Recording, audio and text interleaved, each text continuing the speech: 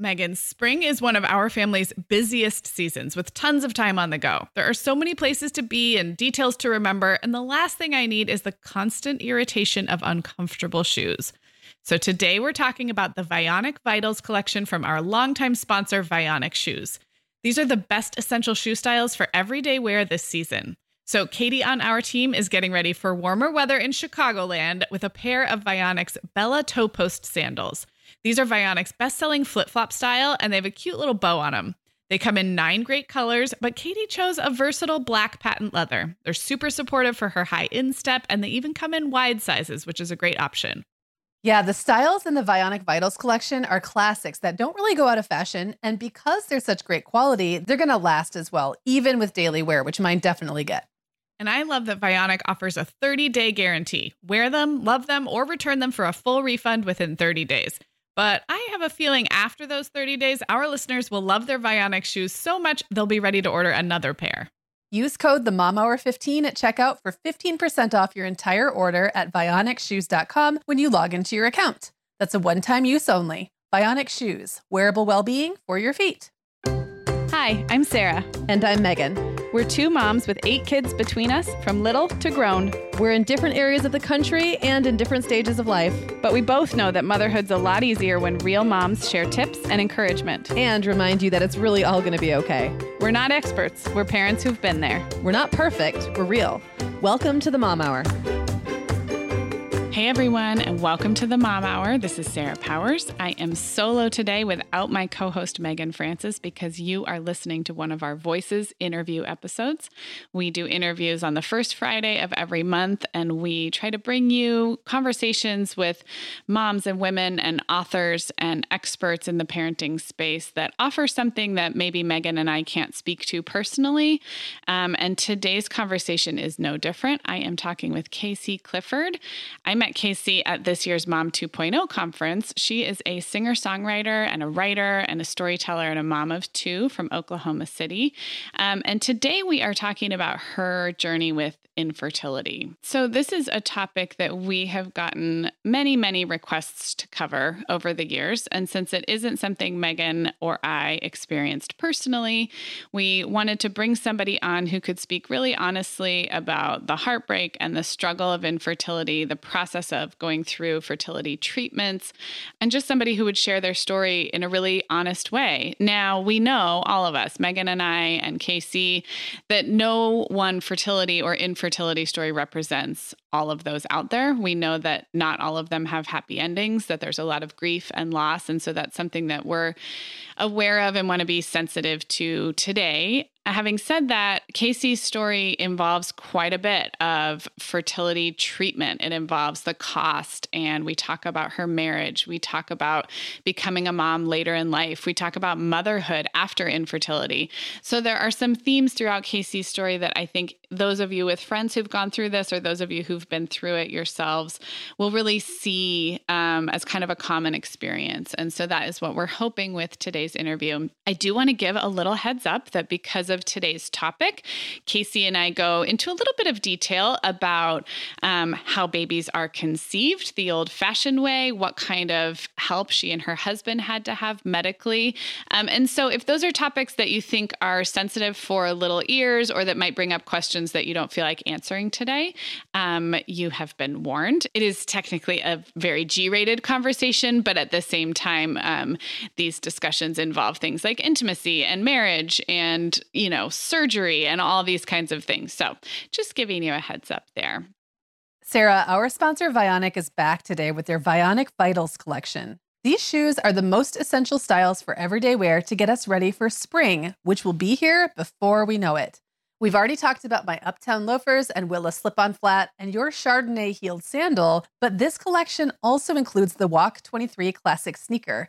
That is that unapologetic dad sneaker style that's so popular right now. And I was just thinking having all 4 styles would basically be like having a spring capsule wardrobe for your feet. Oh my gosh, that is actually such a genius idea, Megan. I love where you're going with this. High quality shoes are such a classy way to elevate your wardrobe. And the styles in the Vionic Vitals collection really can be worn in your everyday mom life, whether you're running errands or dressing up for an occasion. Yeah, and let's talk about the comfort factor, Sarah. Vionic actually got started by revolutionizing medical orthotics. Today, they continue to use that science to make cute and comfortable shoes that can keep up with our active lifestyles. Use code TheMomHour15 at checkout for 15% off your entire order at VionicShoes.com when you log into your account. That's one-time use only. Vionic Shoes, wearable well-being for your feet. Sarah, our sponsor, Hiya, is back on the show today, and I just really love this company. Typical children's vitamins are basically candy in disguise. They're filled with 2 teaspoons of sugar, unhealthy chemicals, and other gummy junk most parents don't really want their growing kids eating. That's why Hiya, the pediatrician-approved super-powered chewable vitamin, was created. That's right, Megan. Hiya fills in the most common gaps in modern kids' diets to provide the full body nourishment they need. And Hiya vitamins have a yummy taste kids love, too. So we were just talking to Katie on our team, Megan, and she was saying that when they get down toward the bottom of the Hiya vitamin bottle, her boys are fighting over who gets the last one. Oh, I love it. And I also love that Katie can feel good about that, right? Hiya is designed for kids of all ages and sent straight to your door, so parents never need to worry about running out. And we've worked out a special deal with Hiya for their best-selling children's vitamin. You're going to get 50% off your first order. To claim this deal, go to hiyahealth.com/momhour. This deal is not available on their regular website. Go to hiyahealth.com/momhour and get your kids the full body nourishment they need to grow into healthy adults. Hi, Casey. Welcome to the Mom Hour. Hi, thanks for having me. So excited about having you on the show and about our conversation today. It's really important and a topic that we've had many listeners request from us. And I just feel like you kind of came into our life. We'll talk a little more about that later, but I'm just so glad that you are the voice that we get to talk today about infertility with. So thank you for being here. Oh, I'm really excited to be that voice, and it's an honor to get to talk about the topic. Yeah. Okay. So we are going to kind of go into your infertility journey. But before we do that, just briefly tell our listeners where you are now, where you live, and who lives in your house with you, and just a little bit about what you do for work. So we'll see the present day, and then we'll go back a little bit. Sure. I live in Oklahoma City, Oklahoma, with my husband, David, and my 2 children, Beatrice, who is almost 7, and Hollis, who just turned 4. I am a singer, songwriter, and storyteller by trade and by passion. And I make records and tell stories, and I do a lot of writing. Awesome. Well, we're going to get to hear some of your music today. And just tell everybody, because I think your musical style is one of my favorites, but tell everybody how you describe the kind of singer-songwriting you do now. Well, it's definitely evolved, but I have traditionally been in the world of folk, but it's kind of a poppy folk, and I have historically written on guitar, but my new music is all on piano. So that's kind of an interesting question for me right now. Yeah. Because I feel like it's a new thing. Well, it's after funny. All these years. Yeah. Well, it's funny at this stage in all of our careers, musician or not, it's not an easy question to answer, right? Like I started out as a writer and now I'm a podcaster. So yes. Yeah. Well, we're excited to hear some of your music in just a little bit, but we are talking today about infertility. And of course, your story is unique to you, doesn't represent every story about infertility, but I would love for you to just kind of tell it in your own words, go back to when you started struggling to conceive, and I'll guide you and kind of jump in with questions, but I know this is a powerful story and I would love to hear you tell it. Sure. I always wanted to be a mom. I think that's an important point. Yeah. And not everybody does, but I always pictured my life with children. And I feel like I gave myself a lot of lead with my dreams of being a musician and being on the road. And honestly, I thought that I had time. I just thought, well, there'll be time for that. Kids, they'll come. It'll come. And it's interesting when you have a dream because like a music dream that takes you on the road and you're that like starving artist mentality. I think you're always kind of looking at the next iron in the fire and thinking, well, maybe after that happens, then we'll start trying. Or maybe after, so I kept kind of pushing children back for a number of years because I wanted to be really full on in my music dream. And then as I got into my mid 30s and my husband and I were married, I got married at 28. Okay. And we were on the road together. I guess that's an important thing to note. Is that my husband also a musician. He's also a musician. And so we toured together full time. And as I got older, I just thought, it's time to start trying. And I don't know what that looks like. And I had a lot of, emotional baggage about not knowing how I was going to do music and motherhood. And that's a whole other podcast. But, so then we started trying and it's funny because you think that as a young woman, even as a high schooler, I remember thinking about sex and pregnancy and thinking, well, if you do it once, you can get pregnant. Right. Like we are sort of told that. Yeah. Like that's kind of like the scared, abstinent sort of thing. Like if you do it once, you could have a baby. And so I think most women go into it that way. Like we think, okay, and I was no different. Like I thought, well, as soon as we start trying, like we're going to, I'm going to go off my birth control and we're just going to do this thing and we're going to make a baby because that's how that happens. Yeah. And then, you go off the birth control and you wait and month after month. And at first you try to like, just not think about it or okay, well, it didn't work out or, and then for me, my personality, I, started to get worried and then, you get I had a lot of, critical voices in my 30s and my early 30s about waiting. And a lot of people are like, well, don't wait too long or, TikTok, because, people are so rude and they ask you, well, why aren't you guys having children yet? So you've been married for several years. And and don't people start asking you that the minute you get married? Yeah. Like, when are you going to give them some grandchildren? It's like, oh my gosh, when are you going to get out of my bedroom? Like, when are you going to get out of my life decisions? Yeah. So we started trying and just it wasn't happening. And I tried to stay calm month after month. And it's such a, how would I describe it? It's such a stressful, but it's month after month, it's like for a woman who ovulates regularly and has regular periods, you have a 4-week, roughly 28-day reminder that you're not pregnant every single time. And I would imagine there's kind of a swing, like a buildup of anticipation and a hope, and then sort of the disappointment, and then it starts over again. Yeah. And really, in not in terribly graphic terms, but then there's the blood. Yeah. It's like that red signal every month that you didn't do it, that it didn't work, and we were musicians. We had no insurance of any kind, no health insurance. And so after a year or so, I kept thinking, well, maybe it's time to get some tests done or what's going on. But I knew I was ovulating. I was having regular periods. I hadn't had PCOS or any sort of, cysts or endometriosis, like there was all sorts of, my mother had a hysterectomy at 36. Okay. And a full hysterectomy because of cysts in her uterus. Okay. And so I suspected, because all that kind of stuff is really genetic, I thought, well, maybe there's something like that. But I'd had my normal well checks and nothing was, my normal yearly annuals, and nothing was disturbing. And my doctor just kept saying, well, just, keep trying. And at this point, are you like 35 at this point? Yeah. I'm 35-ish, like probably in 35, 30, going into 36. By the time I was 36, I had started tracking everything, right? So I was doing it all by myself. I was taking my temperature, checking my mucus, obsessively reading blogs and internet information, which is really not your friend. I think you can build community, but it can make you real crazy in that process.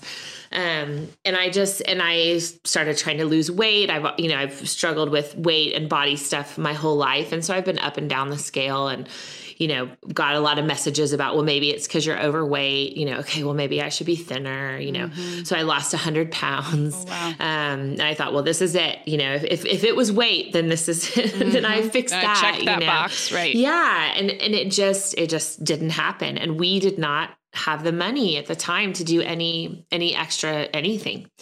And on my 37th birthday, I woke up not pregnant.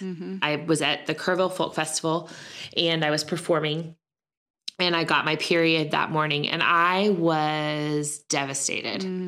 Yeah. And I just was so at the end of myself.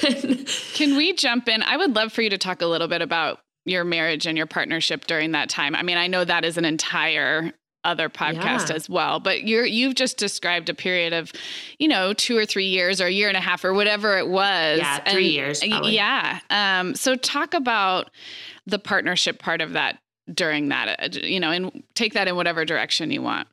Sure. I think that fertility is just brutal on a marriage. Yeah. And I think it's an important side note really quick here to acknowledge that there's male infertility and female infertility. I have not experienced male infertility in my marriage, so I don't know what that feels like, and really am not qualified to speak to that. I only know what it feels like to be the woman whose body isn't working.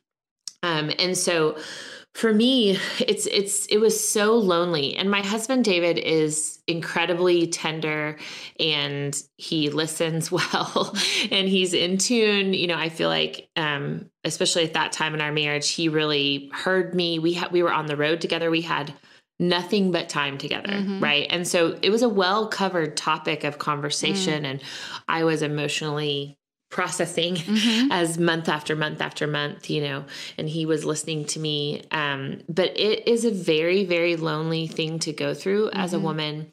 And to feel like your partner, the person that you love, that you committed to, kind of under a certain guise of terms, right? Like you both knew that you wanted this thing that was family. And you both acknowledged, yes, we want kids. And that was part of what you discussed before you made the covenant with each other. It's like, yes, this is the thing. And then you can't hold up your end of the bargain.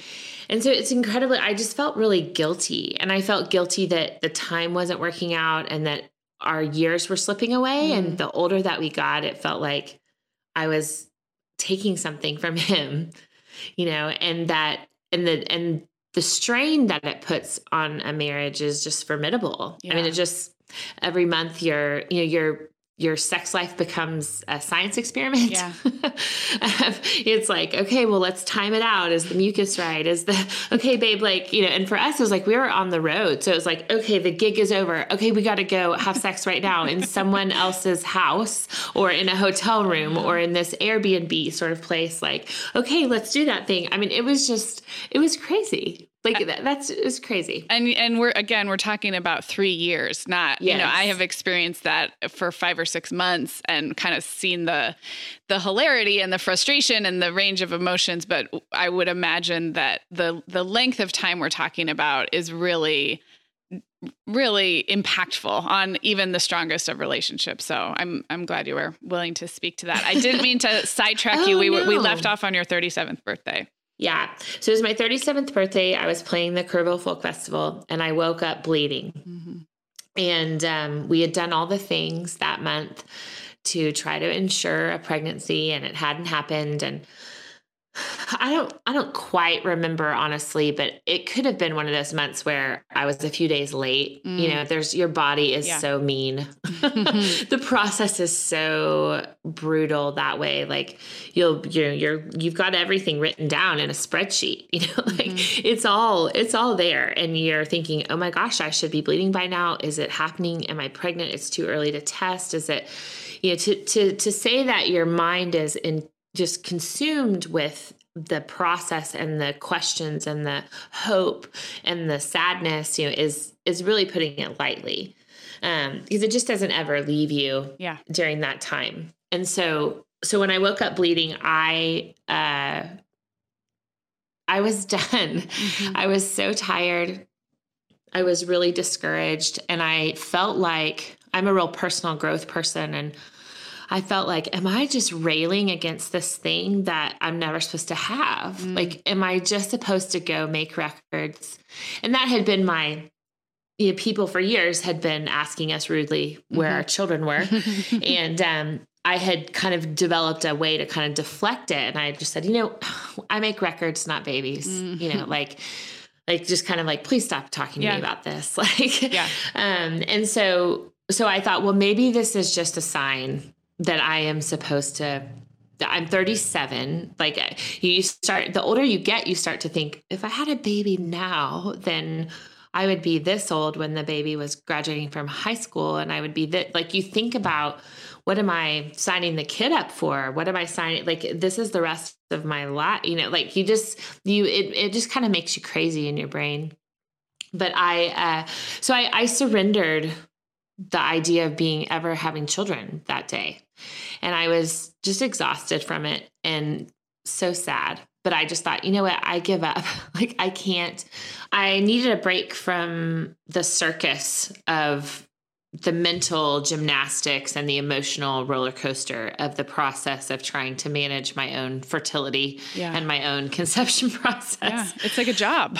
It is. So the week that I got back from Kerrville, I had started actually recording my last studio record that I made in 2000. We recorded in 2011 and it was released in 2012. And so I was in the studio and we went to dinner with a friend who is a physician, and she'd been following my fertility struggles and was super, just always wants to help, and so we were talking about it and what could be going on and why, if we thought I was ovulating, why I wouldn't be conceiving without any known, fertility issues like PCOS and so she said, you know what, I am going to call the head of reproductive medicine at OU. She's a friend, and I'm just going to run this by her. She was like, I think the easiest thing we should do is get David tested, because we'd never had David tested, but we suspected that it was my fault. And so we had him tested, and she got his results back. And that's like the cheapest thing you can do. It was like, I want to say it was like $120 to get his sperm tested for motility. And so we did that. And when the test got back, she was like, okay, I see these and everything looks good, but I'm just going to check with my friend at OU about this one thing. And I just want to ask her about what she would recommend for you. And so she called her, and then she called me back, and she said, and I was in the studio, I'll never forget. I was sitting there. My producer was recording drum tracks, and I get this call, and I step out, and she said, hey, she's like, I just talked to Dr. Craig at OU, and she just opened up a study for unexplained infertility, because it's a research hospital, a teaching hospital. And she said she just opened up a study, and she said that if you'll call the office, and tell them that she asked you to call, that they will see if you would be a candidate to kind of see what's going on and maybe get some free fertility treatments. Wow. And I was like, oh my gosh. And it's so funny. It's 5 days from the day that I just laid it down and was like, forget it. Like, I can't do this by myself. Like, I'm done. It's not meant to be. I guess I'm laying down my dream of having children. Like, this is it, And then here comes this, this other thing. And can I ask, when you had that moment of kind of surrender or acceptance, was there a part of you in the back of your mind that said, maybe acceptance is part of the strategy of getting there? Do you know what I mean? Like, sure. I mean, was it kind of like you were setting aside the pain that comes with hoping? Or was it really like you really thought this wasn't going to happen and you were just moving forward, or a little bit of both? I think in retrospect, I would say a little bit of both. But in that moment, I was really giving up. Like, emotionally, I was like, I'm done. Like, I'm at the end of myself with this. And I also was like, as I think most of us aware women are, I was really going after in my personal life self-care and radical kindness, and the idea that like I didn't have to put myself through the ringer on every single thing, my perfectionism. And so in that moment I thought, I just need to stop. I need a break. Like I can't, I'm just done. I just felt like I was trying to put a square peg in a round hole, and I was tired. So it felt like almost an act of kindness to yourself. Yeah. Really. Just saying like, Casey, you can stop. It's okay. No, go ahead. No, you're fine. I was going to, I want to play a little bit of the song Broken Things, because I think it speaks to, well, I know it does. You told me and I've listened to it. This kind of battle between perfectionism and acceptance. And I wonder if you want to set up the song for us and also kind of talk about this whole 3 years of trying is really like, you're after what was at the time almost an unattainable idea. You have to keep showing up month after month. And at the same time, you're trying to accept what is. I mean, really hard work. So I don't know if you want to talk about that and just set up a little bit of this song. Yes, absolutely. Well, and you hit the nail on the head when you said you're trying to accept what is. Yeah. I was working with a therapist at the time, and we were talking about learning how to love what is, not just accept it, but learning how to call it good. Mm-hmm. And I had a person once tell me that you have expectations, and if you think of that in a really high place, and then you have reality and you think of that on a lower plane, and that the gap in between them is anxiety. Oh man. There's like got a little bit of goosebumps there. It's like, I often joke like, oh yes, I own a home there. Like in that space, in that wide open space. Me too. Are we neighbors? I think we are. We were meant to be. But like that place of like, oh yes. Oh, I have owned that space, that place of not being able to come to life on life's terms, but always trying to get it to be something different. Mm-hmm. And so, yeah, this song Broken Things was kind of this feeling of, well, when we're talking about fertility, I felt like the broken thing, like I felt like the thing that was like, this is all I have. Like, this is who I am. And I am trying so hard to change. Because the thing about fertility is that you think you can control it. Because of those messages from when we were kids. Like, you do it once, you get a baby, like, you better not do it. You're going to get yourself pregnant. Like, and you think, oh, all I have to do is this. It's like going to the store. I'm going to go to the store and I'm going to buy bow tie pasta because there's an aisle and a place where you get to go choose that for yourself. And fertility, you think you have that sort of control over it. And the truth for some of us is that we super don't. Like, there's a mystical part of it. And so bringing my expectations of my life and what it was going to look like and my chance to be a mom, into a place of peace and acceptance and reality was a difficult struggle. Well, and I think that so even those of us who haven't been through infertility can feel what that feels like when there's that gap between expectations and reality. I think so many moms relate to that. Okay, so should we listen to a little bit of Broken Things? Okay. Let's do. I'm ice and I am fire, you are meek and mild. Wanna drink your cool water when I bear you a child. But some wishes never get to grow their wings, and these expectations might just be the death of me. And somewhere between hell and sheer happiness, there's a house by the ocean side, and we'll fill it with dreams and all the broken things that the morning washed in with the tide. Oh my goodness. I know you said that is a fan favorite, and I'm so glad our listeners got to hear that. And of course, at the end of today's show and in the show notes, we'll make sure everybody knows how to go listen to the rest of that song and all your music. But let's come back to this moment where you saw some potential help and how that led to little Beatrice.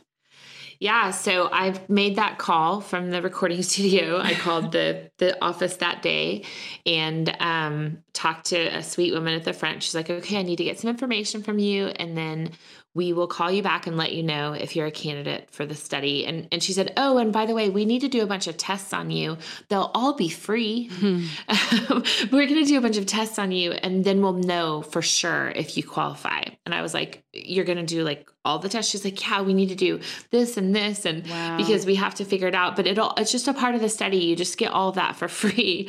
And as like a starving artist, folk person, we make jokes that like, I'm a folk musician. I make tens of dollars a day, like I was like, you're going to give me free tests. Like, it was just this, like, it's just one of those lessons of like, you lay it down and see what happens, but so I qualified, fast forward, I had all the tests. They could find nothing wrong with my fertility in the testing. And they determined that I was a candidate for the study. And the study was testing a combination of medications that were given by injection and IUI, which stands for intrauterine insemination. I always say it's the turkey baster method. It is the turkey baster method. That's just what helps me remember the difference in the acronyms. Yep. Totally, the turkey baster method. And so basically what that means is my husband gives a sperm sample in clinic, and then they take it via sort of a glorified turkey baster. And I took a series of shots. And so I would have shots. They had to teach me how to give myself shots in the stomach. I'll never forget, we were in this exam room with the sweetest nurse who ended up being like our person at the fertility clinic. Her name is Michelle. And she brought in this Sharps container and, the red Sharps box and a whole thing of needles. And then like a fake bottle to show us how. And she's like showing David, assuming that he was going to be the person to do it and help. And she's like, so you pull back some air and you push it in. And David just looked at it like she like was doing her thing and looks up at him, and he is just white as a sheet. And he was like, I can't, honey, I'm sorry. I can't give you shots. Like, I can't do this. And I was like, I was kind of pissed at the moment, because I was like, oh, of course you can't. Like, yes, of course. Like, please let this be on me, Right. I'll take this one. Yeah. I was like, okay. So I'm like, step aside. Like, Michelle, show me what I need to do. Like, I want kids bad enough to give myself multiple shots a day in the stomach. Let's do this. There's no time for being a weenie about it. Let's go, so. I don't think I've ever said the word weenie in a sentence until that moment. So that's kind of funny. But so she showed me how to give myself shots, and I had a regimen of shots. Fertility treatments are a ton of blood work, a ton of ultrasounds. I remember that first cycle, I was so afraid because Dr. Craig was waiting for my follicles to mature, and they're doing, regular ultrasounds like every 2 to 3 days. And they're checking the size of your follicles, and they're measuring them like on ultrasound, and you see them growing, and you see ones come and go, and you learn so much about how the body works, and it's super fascinating. And I remember thinking, because she was like, okay, I think we're going to, up your medicine here, and we're going to wait a couple more days. And I was kind of past what would normally have been my ovulation window. And I looked at Dr. Craig kind of anxiously, and I said, well, is my body going to ovulate? Like, what if it ovulates and I miss it? I was so like hopeful that it was going to work. And she said, she's like, Casey, I want you to think of your body kind of like a car. And I have hijacked the operating system to your car, and I am driving. And she was like, those follicles are not going to go anywhere until I tell them to. And we're going to tell them to by this trigger shot that you'll take at a very specific time of day, like 36 hours before we do. It was just like this whole, she's like, so I am in charge. So you don't need to worry that your body's going to like do something, she's like, as much as I can be, I'm driving the car. Wow. What an interesting shift for you having that, like that, feeling of needing to control for so long, feeling like you and your body were somehow not on the same page, and have somebody say, I'm in control. Wow. It was fascinating, and it was so relieving. I bet. Like I didn't have to write anything down. Yeah. There were no spreadsheets. Someone else was handling the process for me. And I was just like, okay, I trust you. And she, you know, she was so awesome. Dr. Craig, her name's Latasha Craig at OU Reproductive Medicine. And I have to give her a shout out because she gave me my family and her willingness to be honest with me, like brutally honest about where we were, but also just like aggressive. You know, she knew that I wanted children and that I was willing to put my body through whatever that took to get them. And she was like, okay, let's do this. You know, like, so she wasn't afraid to push the limits. And so miraculously, we conceived Beatrice on the very first cycle, and I had cleared my tour schedule. So like they said, okay, you're in this study and you need to come off the road. We need you to commit 4 months to us. Well, I was our income. And so it was like, you need to come off the road. So I came off, I cleared my schedule, cleared my calendar for 4 months. And David got an adjunct teaching position at a school of rock, like College of Rock. And we like counted our pennies and made it work. And then I got pregnant on the first cycle. Wow. And the moment that they called to tell me, you know, you have a blood test on a certain day to determine your HCG levels. And it's kind of like, it'll show before you pee on a stick and all of that, you know. And it was January 3rd was the day that I found out that I'll never forget it, that I was pregnant with Beatrice and that she was due in September. And then, you know, and I'd never been pregnant. Yeah. I mean, I had never heard those words. Oh my gosh. And it was like, it worked. Like, I was just floored. Disbelief. Just floored. Like, Happy New Year. You know? Like, it is a new year. It is a new time. You get to be pregnant. And of course, then by then I was still 37, I guess. And I thought, oh, now I have to stay pregnant. Right. Because you have all those women who conceive and miscarry and all the losses that so many women experience with infertility. And so then I didn't know if my body could stay pregnant. Yeah. Right. Yeah. Like, and so it's like, okay, let's pile on another level of fear and trusting. Another like big gap between expectations and what you can control. And oh my gosh. We are welcoming back Olive and June as a sponsor. And Megan, I'm so excited about this partnership because with spring right around the corner, I love refreshing the little things in my life, including my manicure. I am the biggest fan of doing my nails at home instead of at a salon because it's convenient, so much cheaper at just $2 a mani, and the results can't be beat. It all begins with Olive and June. Yeah, Olive and June's Mani System has everything you need for a salon quality manicure in one box. These are profesh tools designed just for DIY. A couple of the items included are their best-selling Poppy, which makes it so easy to brush on a smooth coat, even with your non-dominant hand, which you do have to use about half the time, it turns out, and their award-winning cuticle serum, which is so nourishing and a finishing touch I love. Well, I've been a big fan of their quick dry polish for a while now. It seriously dries in about a minute, making it perfect for busy moms. Visit oliveandjune.com/themomhour for 20% off your first Mani System. That's oliveandjune.com/THEMOMHOUR for 20% off your first Mani System. Across America, BP supports more than 275,000 jobs to keep energy flowing. Jobs like building grid-scale solar energy in Ohio and producing gas with fewer operational emissions in Texas. It's and, not or. See what doing both means for energy nationwide at bp.com/investing in America. All right. I am back with Casey Clifford talking about her infertility journey. So let's get back in. And I want to kind of fast forward Beatrice's pregnancy and kind of get to the moment where you are now a brand new mom, which is something a lot of our listeners can relate to, however they got there with fertility struggles or not. And adjusting to new motherhood is no joke, especially when you are also a business owner, a musician, you're part of a marriage, you are now 38. Like what role did the infertility journey, how did that have a seat at the table in your adjustment to new motherhood? I think my answer to that is twofold. One is new motherhood was terrifying for me. And it wasn't until I got some retrospect, some hindsight on it, that I realized that I had put everything on the line to create her.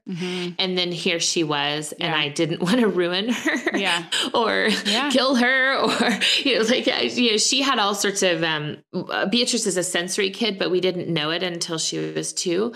And so infancy was really difficult because you could meet all of her needs that you thought you were supposed to meet, and she would still be unhappy. And feeding was difficult. And so even in those early weeks were really brutal, like trying to breastfeed. My milk didn't establish. I was older. I met with 100 lactation consultants who, most of whom shamed me. And then finally someone said, Casey, there's no wrong way to feed your baby. Oh, good. And then my doctor looked at me and was like, Casey, mental health wise, we're not doing it this way. We're not going to do the crazy. We're going to integrate her. You're going to give her what you can at the breast. We're going to do the bottle, and she's going to be okay. And so really kind of having people surrounding me who were my village, who helped me see kind of the light of sanity. Yeah. But I think because of what I had been through fertility wise, it all felt, the stakes were so high. Yes, I can see that. And so I've had kind of and I don't think, obviously that has calmed down in the last almost 7 years. I'm much calmer and confident in myself as a mom. But because I almost had this thing where I was like, do I not deserve to be here? Do I have what she needs? I had kind of this whole emotional, becoming a mom awakened a lot of worth issues for me that were dormant for a long time, which is not a fertility discussion. We can have that discussion another time. But so the other way that it has radically affected my parenting is you don't sweat the small stuff. Yeah. I have gratitude and joy, and I am in awe of my kids every single minute that I get to be with them, even when they're being really rude or ill-behaved. I look at them and I still get chills at the thought of them and their existence, because they were the thing I never thought I would get. Yeah. And so it really does color my parenting, because people think, gosh, Casey, you're so patient, or you're, whatever. And I'm like, no, I just want them to know how valuable they are. They exist, and it's the most wonderful thing. And I want them to be known and seen and heard. And so I think I approach parenting, I hope I do anyway, most days, with a sense of wonder at it all. And I value them in a way that most moms who just have sex and create a baby, they don't have that same level. Yeah. And I think other moms who went through the infertility journey, I'm sure that's a common feeling. It just puts things in perspective, the tantrums and the little things.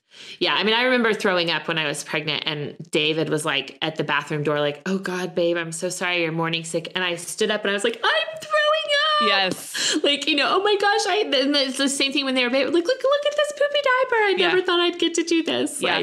It just, it's a thing you never thought you'd get. Yeah. And so you appreciate it in a different way. I love that. Well, let's talk about your secondary infertility, because and I don't even know if that's clinically the right term. I know maybe that's more for people who conceived easily the first time and then have trouble the second time. But talk about little Hollis and how he came to be after all this. Sure.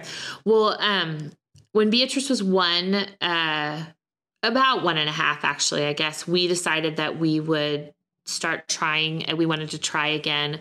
We knew we wanted 2, if possible, if the God and science would give us that.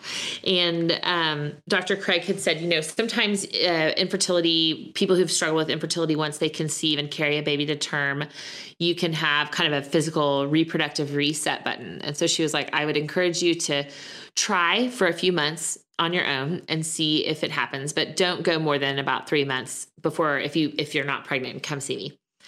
And so we weren't pregnant. My body didn't come with one of those reset buttons. And so we went back to her and met with her, and she's like, I think that since IUI and this specific course of meds and injections worked for you, let's try that again.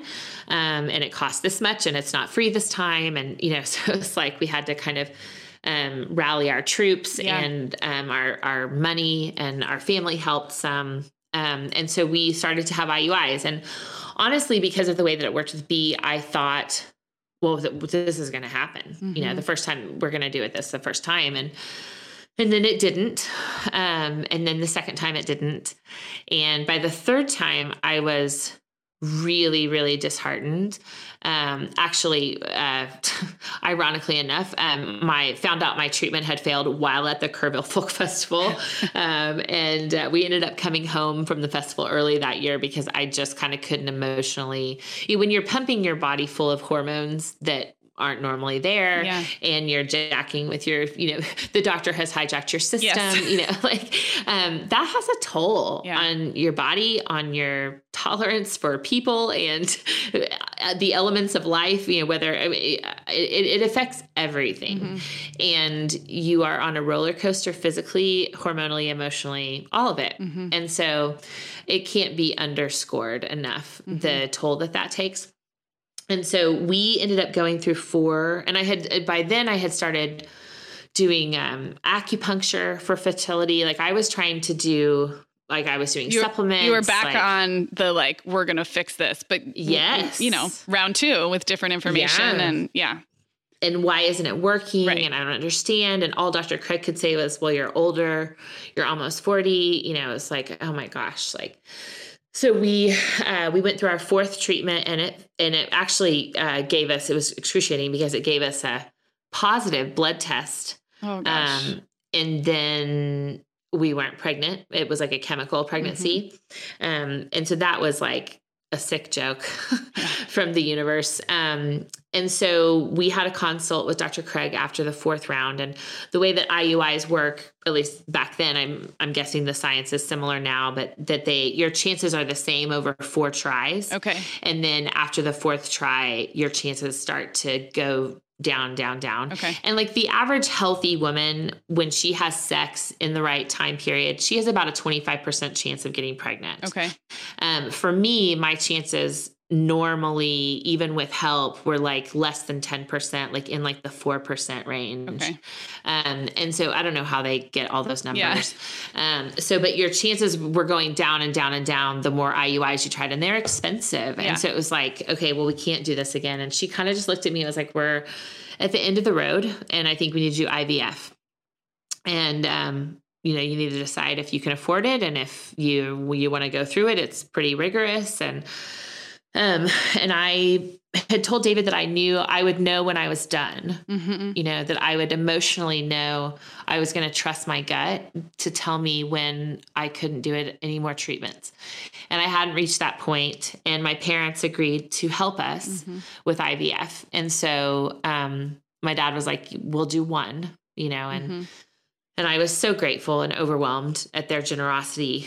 And so we started my treatments on my 40th birthday, which I don't recommend on a lot of levels. And a month later, and so we went through IVF. So IVF is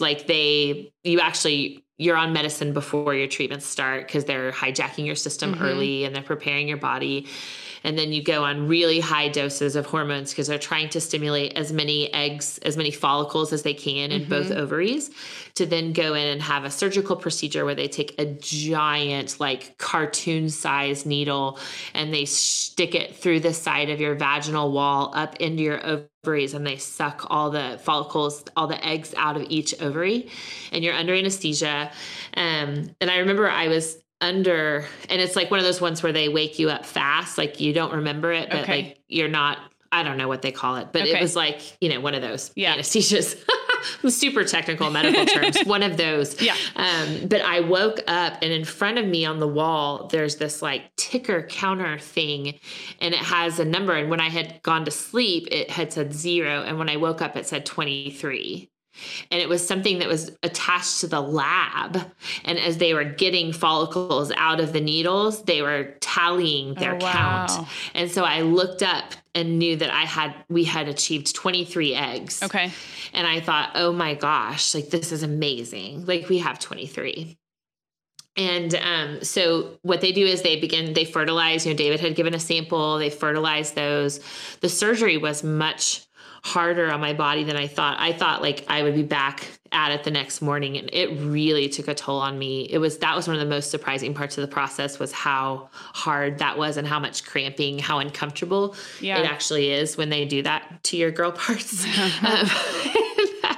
And of course, then like your hormone levels drop immediately, right? Like, and so you're going through kind of this physical, like, fun house, of a terrifying fun house with like scary clowns, right? Like scary clown fun house in your body. And cause you're at the risk of like hyperstimulating, because they've given you so much estrogen that your body, kind of goes into overdrive and you can get really sick. And so they're kind of monitoring you. And that next morning I wasn't feeling well and the doctor wanted to see me. So I went in, and a doctor, and she wasn't there. So one of her fellows was there, and he ends up coming in and checking on me for hyperstimulation. But then he was like, oh, by the way, you had 4 eggs fertilized. You have 4 embryos. And I had gone from 23 to 4 overnight. Wow. And I started to bawl.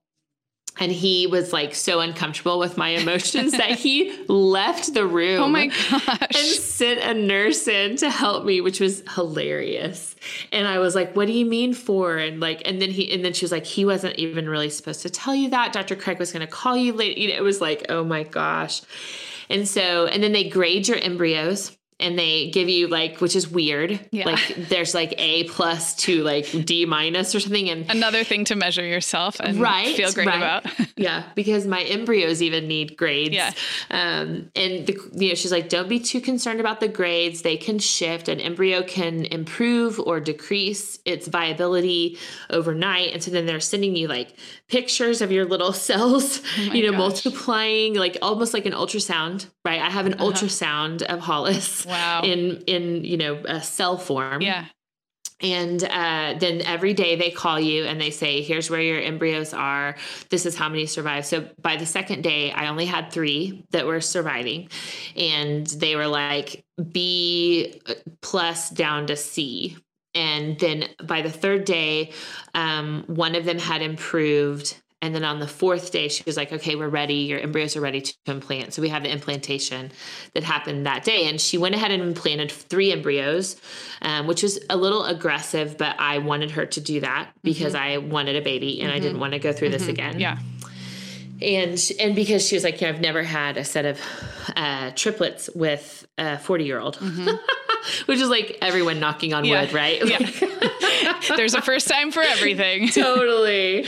And so she did my implantation, and then we waited.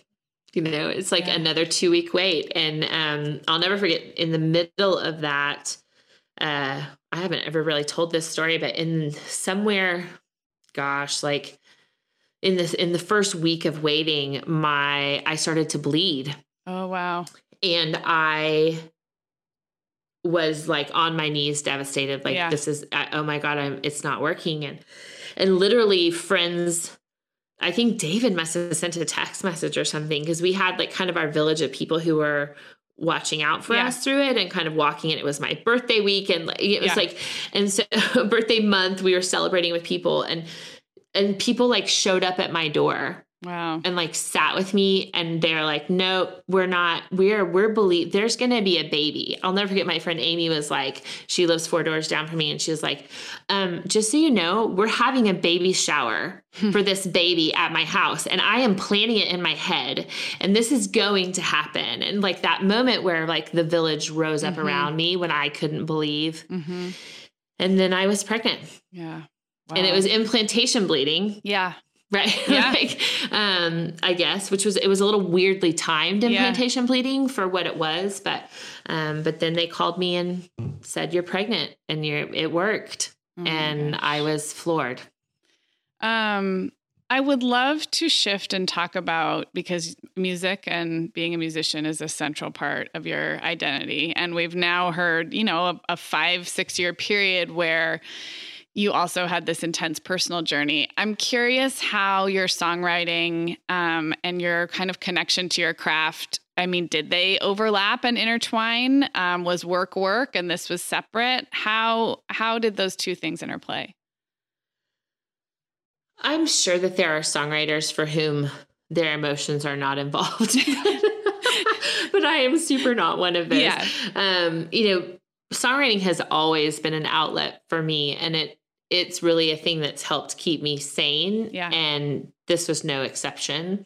I think being able to talk about the reality of what we were going through and how hard it was, and acknowledging the hard, and then eventually acknowledging the hard publicly, from stage, and kind of addressing it with people, and then seeing the effect that being vulnerable and standing in your story, what that does to other people, and how that frees them up to live in their own truth, and to kind of, by telling my story and singing about my story, I took my power back. I took the power that I had given over to the traumatic experience of going through all of that. And I took a little bit of it back, and I decided that I got to kind of choose how it ends and choose how I see it and frame it.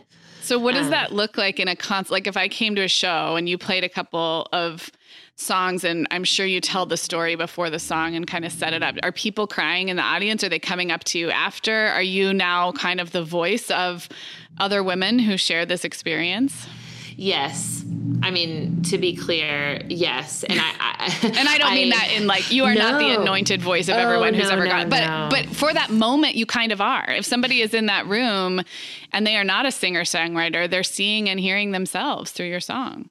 Yeah. And my goal here on earth as a person, and really as an artist and writer, is to help people feel less alone in their lives, one story and one song at a time.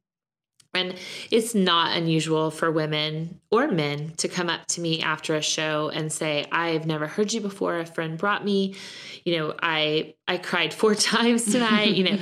That song, I went through a fertility struggle. My kids are IVF kids, or, it's amazing just getting to kind of connect with people on a real human level. We have so much fluff and vitriol, and just the discourse that we're under is so hurtful right now. And so to be a voice that affirms and hears and values real, raw vulnerability in the beautiful hard of it, I think is, we need more of that. And I'm honored to get to bring a voice to that. I really tell my stories so that I can have power back in my own life.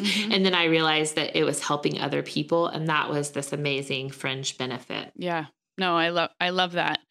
Well, before we wrap up, this time has just flown by. But I want to hear a little bit about what you're working on right now in your songwriting.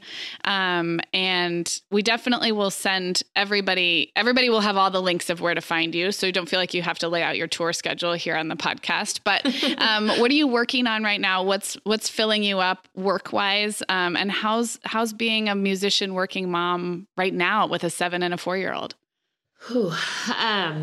I feel like how it is changes every day depending on the mood or development milestone of my children. But the most exciting thing that's happening for me work-wise right now is that I am setting up to release my 7th album. It's the first studio album that I've made since that phone call that told me I got into the study to have B. Yeah. And so 7 years in the making. In those years I thought, am I ever going to do this again?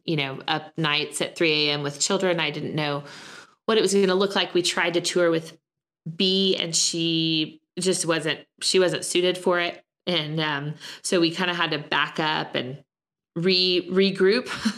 And so now here the kids are 7 and 4, and they're, it's just kind of a totally different season of life. Like we just kind of hit the light at the end of the tunnel of like infancy and toddlerhood. And like Hollis is potty trained. It's like, oh, and he doesn't nap anymore. And, B like has more regulation than she's had before. And so it's like, oh my gosh, I could actually do this. I could actually start to have the headspace. And so I've written this record, and it's all all on piano. So it's a totally different thing than I've ever done before. And we are putting all the finishing touches on the artwork and the videos and the content of it right now. And it will begin to release to streaming services coming in the coming months, and then will be officially released everywhere for sale after the first of the year in early 2020. Okay. And we're going to get to hear, but I'll tease this. I'm not kicking you out just yet, but for listeners, we're going to play one song in its entirety from that new album. The song is called Worth the Wait. And so you're going to want to listen all the way to the end, because that's a real preview, right? I didn't realize the album won't really be out for quite a while. So that's a treat for our listeners. Yeah. And it's the very first thing anyone has heard anywhere of the record. Ooh. Literally, like only my very closest people have heard anything. And so this is the first public debut of a single on the record here on the Mom Hour. I don't think I realized that. I knew we were going to give a wonderful preview, but well, let's talk about that song a little bit then, because I wrote Worth the Wait as a song. I realized that as I stand up night after night and write things on the internet that will stay there forever, whether I like it or not, that I was telling this story of how hard and painful and heartbreaking it was to go through the process of making my kids. And I never wanted my children to happen upon some of my writing and think that they had hurt me or that they were a mistake or that they were too hard. Right. That they cost you in some way. Yeah. Yeah. That they were the reason that I had suffered. And so I wanted to write a song that was just unwaveringly true about how much I would do every single piece of it again if it meant that I got to have them in the end. Right. And I wanted them to have this touchstone piece of art that their mom had done that they could go back and hear, like, you were worth it. Like I would every needle, every ultrasound, every bloody morning, like I would do 100% of it over and over and over again if it meant that I got to behold your face and know your sweet heart and personalities and get to watch you grow and figure out who you are. Like, so yeah. It's a celebration. It's a celebration. And probably you're now 4 years past even that second experience. And I would imagine you couldn't have written that song with little babies and toddlers. It almost took the time to process and to start to think about what is the rest of this story gonna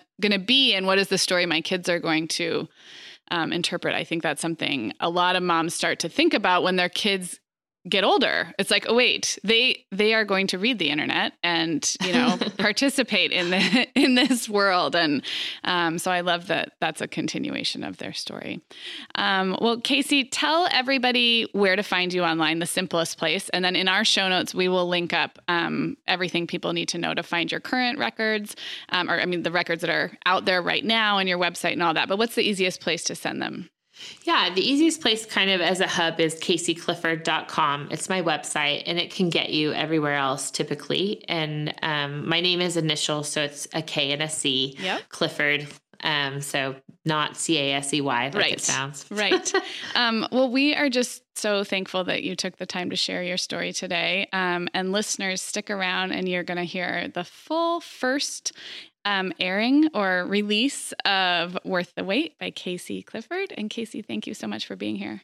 Thank you for having me, Sarah. It's been a pleasure.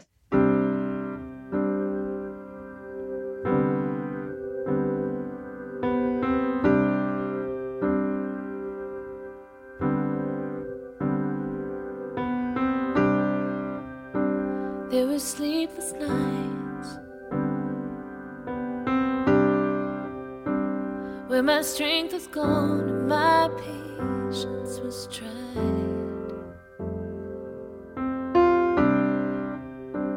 I was short on hope. There was so much more that I wanted from life.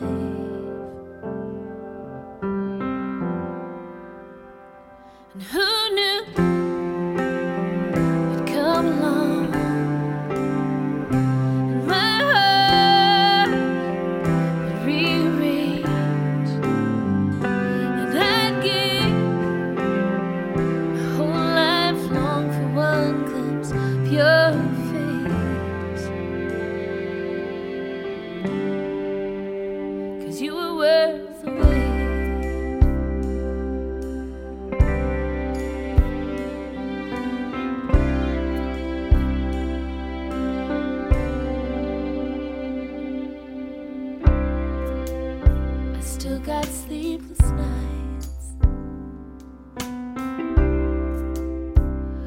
My strength is gone, my patience is tried. But there's no places that I would rather be than right here by your side.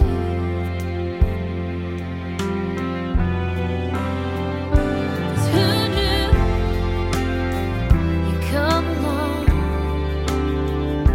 when my heart would rearrange? I'd give my whole life long for one glimpse of your face. 'Cause you were worth the wait. You were worth the wait. You were worth every single sacrifice I had to make. You were worth every single day I felt my heart break.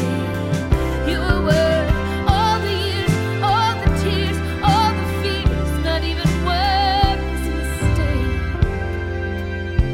Not for your sake. Who knew you'd come along and my heart would rearrange, and I'd give my whole life long for one glimpse of your face. 'Cause you were worth the wait. You were worth the wait.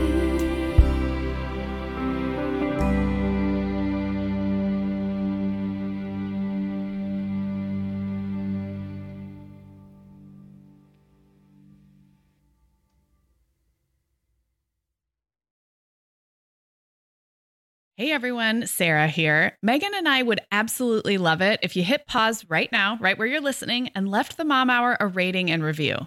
If our show has helped you feel a little more confident as a mom or a little less alone, that's one of the absolute biggest ways you can thank us. And it really takes about 30 seconds. If you're listening in Apple Podcasts, just navigate to the Mom Hours show listing. So not the episode you're listening to right now, but the kind of landing area for our show as a whole, and then scroll down to leave a rating or review. Thank you so much. Sarah, I have been having just the best time making my new podcast, The Teas Made. I launched back in November, and so far I've covered topics like staying warm on cold winter walks, nurturing creativity, how to be a great host, and even Nordic secrets to loving winter. Well, you know I am fan number one of The Teas Made. It's got such a cozy vibe, and it seems like you've really hit your stride in covering topics like wellness, self-care, comforting rituals and routines, and home and family life. Just look for The Teas Made with Megan Francis wherever you get your podcasts, or head to theteasmade.com to find all the episodes.